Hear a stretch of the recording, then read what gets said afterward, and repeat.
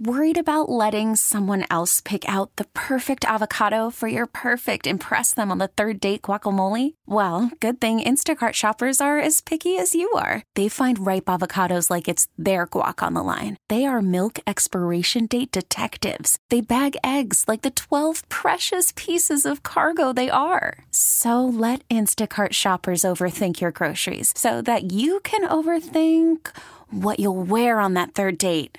Download the Instacart app to get free delivery on your first 3 orders while supplies last. Minimum $10 per order. Additional terms apply. Baseball is in full swing. NBA playoffs are heating up, and your NFL team is gearing up for training camp. Listen to the latest on the teams you love here on the Odyssey app. The biggest sports radio stations in the country, providing unrivaled local coverage of their teams, all in one place. Exclusive interviews with players, coaches, and team executives, streaming live and always available on demand. Stay in the know with your favorite teams right here on the Odyssey app.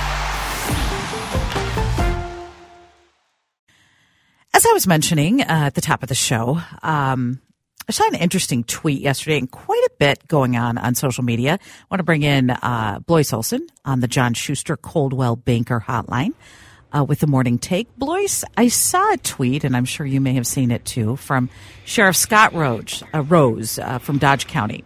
And he said, heartbreaking press conference. This was the first his reaction after the first press conference talking about what happened on Sunday morning. And he said, had to turn it off when Governor Walz came on. Can't take listening to him talk about how important law enforcement is when he has done nothing but berate and vilify our Minnesota cops for nearly 4 years now.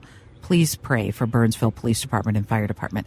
What's your reaction to that? And he's not the only one that I saw some pushback on from law enforcement who say Governor Walz doesn't have the best relationship with law enforcement in Minnesota. Good morning, Vanita. I think this issue is complex. We, especially in social media, especially around these issues, people want black or white issues, or want black or white positions. And I think Democrats, including Governor Walz, have shifted away from this. I remember in 1998 when the race for governor happened and Skip Humphrey got the police endorsement over Norm Coleman and Jesse Ventura, and it was a badge of honor. Now Democrats don't even seek police union endorsements. In fact, they think it could be a negative in democratically dominated races like the city of Minneapolis sometimes. And I just think there's a few things out there. I don't know if you've heard this, but I've heard a lot of people who've watched The Fall of Minneapolis, the documentary about the Derek Chauvin trial and the riots. And there's a narrative there that I don't know that is entirely true, but it's also not entirely false. In fact, there's a lot of truth to it, and there's not a counter narrative. I think Governor Walz will always have the handling of the riots as a negative on his record. And from that, it looks like he doesn't support police. And then you look at just the changes in prosecution from Mary Moriarty and others. Now, he's done things that show he, wants law and order. He wants criminals held, he's taking cases away from Moriarty, et cetera. But he's got a lot of work to do. And what I would say is it's not his first instinct to support police. He wants to listen to all sides. And that's a change in the historic way all politicians and elected leaders have thought about things. And it's a shift that is real. And it's not just perception.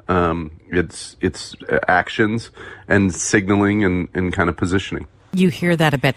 Another one that got a lot of reaction was Mary Moriarty, Hennepin County attorney, putting out her reaction to what happened in Burnsville. Oh, the reaction to her tweet. She said this morning's tragedy in Dakota County is devastating. We're reminded once again of the dangers that police officers and first responders face. And, people were just firing back at her because they don't like the way she has handled things with law enforcement as well. No, not at all. And it's not just law enforcement. Let's make a differentiation here. It's also the way in which she and other Democrats have tried and have been successful in lightening sentences.